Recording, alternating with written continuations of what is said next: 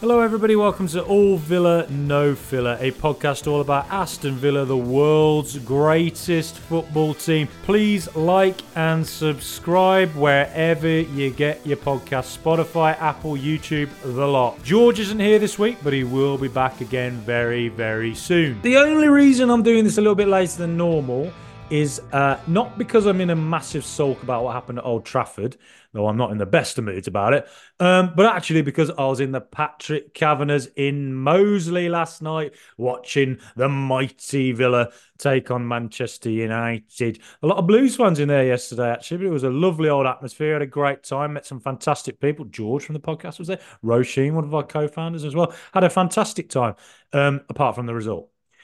Well, I don't really like football, a bit like Mark Lawrence, it's not for me. I don't know why I watch it, to be honest. I felt very Loro yesterday watching that. Well, where to start? Where to start? Well, the first 25 minutes was fun, wasn't it?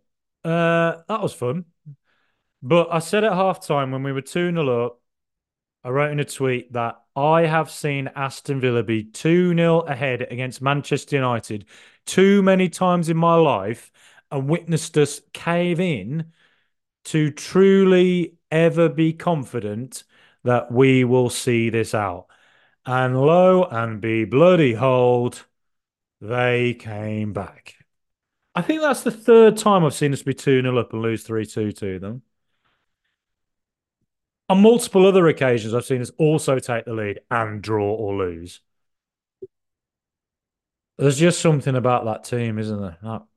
That United. It's like there's a code in the universe that even if Aston Villa were prime Pep Guardiola era Barcelona with Iniesta, Xavi, Messi, the works, if they were all at Aston Villa and Man United were in non-league football and we drew them in the FA Cup third round as usual, we'd be 2-0 up and somehow non-league United would come back and win 3-2 and Messi, Xavi and Iniesta looking around like, what?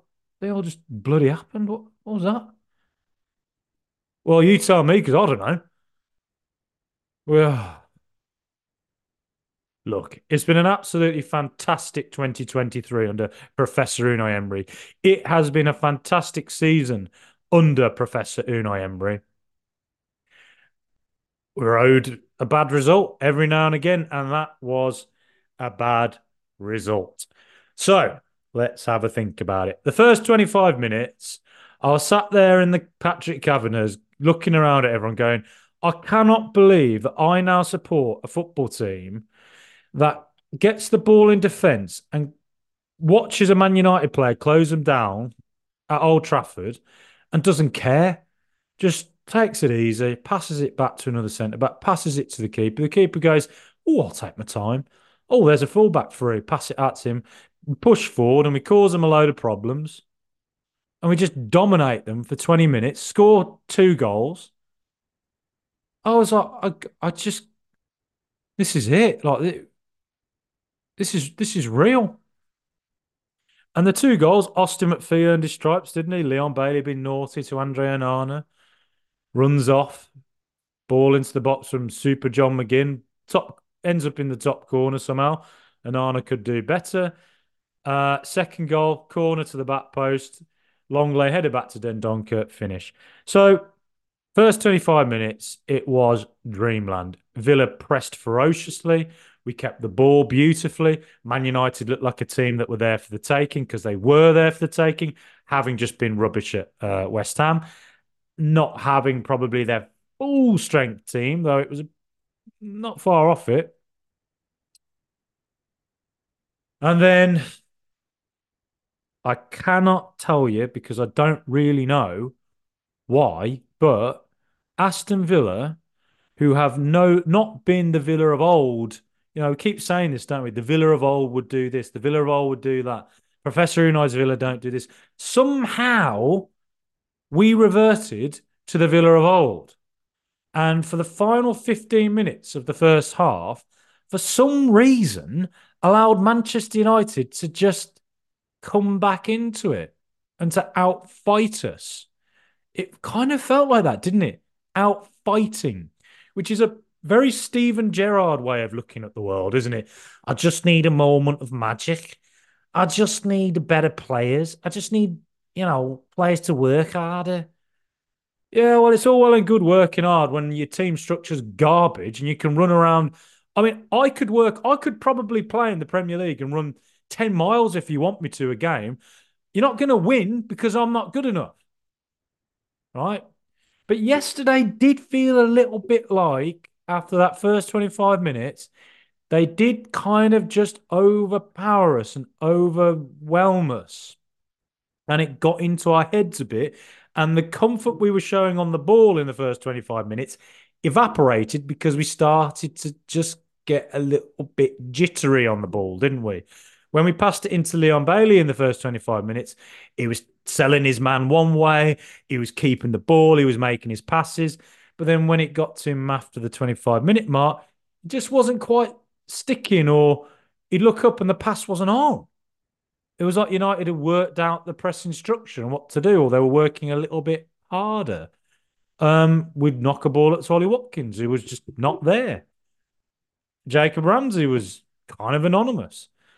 But the thing I really noticed, and bearing in mind I'm in a pub, and there's lots of people in there singing and dancing and lots of chat going on. So it's a bit harder to kind of focus on the tactical minutiae of the game. But what I did observe was something I think I observed at Newcastle when we lost 5-1, and something I think I observed at Anfield when we lost 3-0. And that was that Douglas Luiz looked very, very lonely in the centre of the park. Boubacar Kamara being missing obviously is a big miss. We simply can't replace him. For years, we were crying out for a CDM. We finally got one, and he's made a massive difference to the team. Sadly, he got a very foolish red card, and I think we missed him against Sheffield United, and I think we missed him. I think we missed him again at Old Trafford. But it felt like Louise and Dendonka were very far apart. And it felt like Dendonka just didn't have the pace and physicality to kind of ferociously press for 90 minutes in the way you think Kamara can. And he's not as good on the ball as Kamara, as simple as that. But it did feel like him and Louise were miles apart from each other. And it felt like Louise just looked really lonely. He's on a dating app and no one's matching with him. He's an island in the middle of the Pacific Ocean, Easter Island, looking around thinking, where is everybody? And looking around, and there's boats have sailed in from all over. And he's like, well, who are all this lot? What? Where's all my teammates? Because you saw it when Diego Carlos made that very silly pass into the feet of Luis when he clearly was not the pass to make. Because again, he got jumped on by Bruno Fernandes and he had multiple Manchester United players around him. It felt like there were just a lot of players around um, Luis, and there were very few Villa players for him to pass to. It felt like Villa had a lot of the ball in defence, but looking forward after the 25-minute mark, it just felt like I absolutely have no idea where to pass this. And that's partly credit to Manchester United, who fought back very, very well. Uh, but it's also partly similar to what happened at Liverpool and Newcastle. So you think, is this something we need to work out? Because you, if this is a thing you can do to Villa, where you can swamp them in the middle, well, then United won't be the last team to do it to us. There will be other teams who start doing this. So definitely something to think about there. But it just felt like the passing out from the back, there was nothing on after the 25-minute mark to me. It felt to me also like Concert was quite isolated out there on the right. I think he did a good job against Rashford for the most part, but it felt like he had a lot to do. Not only trying to press forward, but also covering Rashford, who always wants to bomb in around over the back. And I said on the podcast the other day, I said, I think what United are going to try and do is they might actually cede more possession than usual. It turns out they did. They only had 45% to our 55%. And they might sit a little deeper. And then once they win the ball back, very quickly they'll knock it over the top, which is exactly what they did last year to us at Old Trafford when they won 1-0. And it's also what they just did. They did it on occasion yesterday. A lot of the time we caught them offside in the first half. I do theorise as to whether when we were catching them offside constantly in the first half, was that partly rousing Manchester United to think something's on here and rousing the crowd because they were getting in and getting chances, even though they were all offside? And I wonder if that's just built a bit of momentum for them and kind of got into us a little bit and made us a little less sure of ourselves.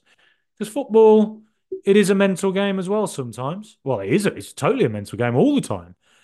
Uh, and I wonder whether sometimes you just got to say a team just outdoes you physically and mentally. And they got their backs up. They found a way through us. They fought hard.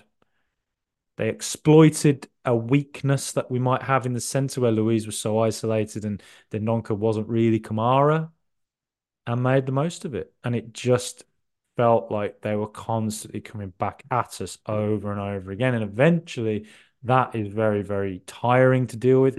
And eventually, the bomber will get through, particularly if it's Man United at Old Trafford. So, look, the first goal we conceded, it's a repeat of what Diego Carlos did at Bournemouth when we conceded the first goal. First 10 minutes of Bournemouth, we were absolute cruise control. I thought, my goodness, away from home, we've cracked the nut. We've gone there, controlled it, and we're going to get our goal soon. Instead, Carlos passed it straight to their midfielder and Semenyo scored from it. Okay, he did exactly the same pass to Louise, who was not the player on, and you just slightly fear, oh, is this an issue here? Because a lot of his long balls didn't work for me yesterday either with his distribution. I thought he's played very well at times when he's been back, but that distribution there was a repeat of what he did at Bournemouth. And I felt after that mistake, I thought he looked quite shaky, and I did wonder if Professor Unai should have taken him off and put Konsa back into the centre and perhaps put somebody at right back. I know Matty Cash wasn't available, so perhaps that option just wasn't on anyway for him. But regardless, the second goal came down our left hand side where Luca Dean had just gone off. Bear in mind, uh, Dean and Moreno and Ramsey are both coming back from long injuries. Moreno's been out for 10 months with a really brutal injury. Ramsey's coming back from, a long spell on the sidelines. And the two of them are not going to be up to speed yet and are going to take time. I do think the left hand side for Villa, we were fantastic there last season with Ramsey and Moreno.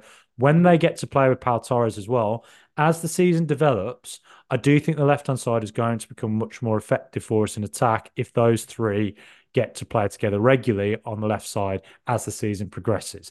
I think that's where Villa will become much more threatening than we perhaps have been for most of this season, just because of the volume of injuries we've had out there. But yesterday, I thought Ramsey was anonymous.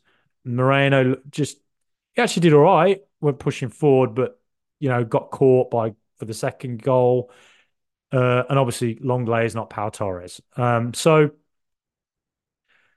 we have to be patient with that side, I think. Again, like I say, because they're all coming back from injury, and you're dealing with a Manchester United that's got their backs up. And Garnacho is a super player as well. And then the third goal, this is where I am pretty frustrated as well, is that this is not the first time we've conceded a goal where a corner's come into the area. We've managed to kind of head it away the first time, and then the ball falls and the opposition team scores. Tottenham did it to us through Lo Celso. Liverpool did it to us through Szoboszlai. Another team did it to us recently, and I've completely forgotten who it was. And now Manchester United have done it to us. And would you believe Rasmus Højlund?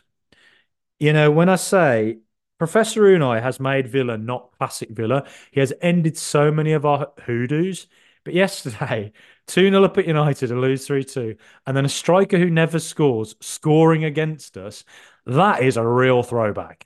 That is retro Villa in a way that I never wanted to see again. So, look, I thought something went wrong in the centre of the park. I think we just seeded. It was like a game of Risk where they threw all their men into, you know, the centre of the board, and you kind of look around going, "Oh bloody hell, I'm surrounded now." Uh, and we had no real options to play through our passing channels.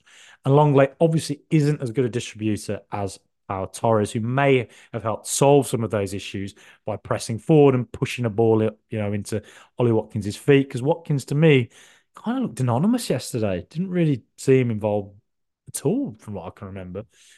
But first 25 minutes, great. Jekyll, second 75 minutes, Mr. Hyde. I can't even remember which was the good guy and the bad guy in that scenario. But whichever way it was, you know what I mean. Um, got to bounce back from it. I'm wearing my scarf here, and I've just worn it around Solihull Town Centre because I wanted to prove, just in case any of these blue noses are walking around seeing me and they're like, give me a bit of abuse for the result. I'm wearing I'm proudly wearing my Villa stuff around, and I saw a fair few Villa fans walking around Solihull too. So we're all loud and proud still. Burnley next. Do you know what? Classic Villa would be to then go on and get a really disappointing result against Burnley in a game where you're absolutely expected to win. In the Martin O'Neill era, that is what we would have done. And that is why we didn't get into the Champions League places, right? Surely Villa have to look at Burnley and think they will try to play against us. We have to be able to outplay them and just beat them in the way we beat them at their place. But they have just got an away result at Fulham, a 2-0, right? And Fulham had just come off the back of two great results. So Burnley, do not underestimate them. They will fancy their chances now. Sheffield United have showed a template to play against if you're the team that you think is going to cede more of the possession, the 5-4-1. A few teams have done that low block to us and we've struggled to break through it. So that's something to learn from.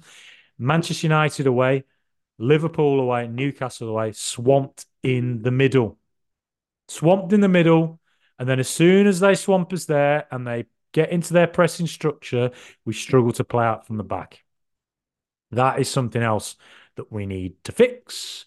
I'm sure Professor and I will. So they're, in the second half of this season has been brilliant. But obviously, teams are going to have a better template to play against us, I think, and that's just something we have to deal with. That's the nature of being a really good side. Teams prepare better for you. I think we'll bounce back against Burnley. I think we will. I back these players. They've bounced back from, tribulations before. That is a brutal result, being 2-0 up at Old Trafford and losing 3-2. That is tough. So mentally, it's a lot to deal with. And we've had a lot of games this month. And we were missing Kamara, Pau Torres, Buendia, obviously Mings isn't there. You're missing and Ramsey and Moreno both coming back from injuries. So, but at the same time, a lot of other teams have got injuries. Tottenham have had a load of them. United themselves have had a load of them. Newcastle have had a real problem with that. So that's just something you've got to deal with.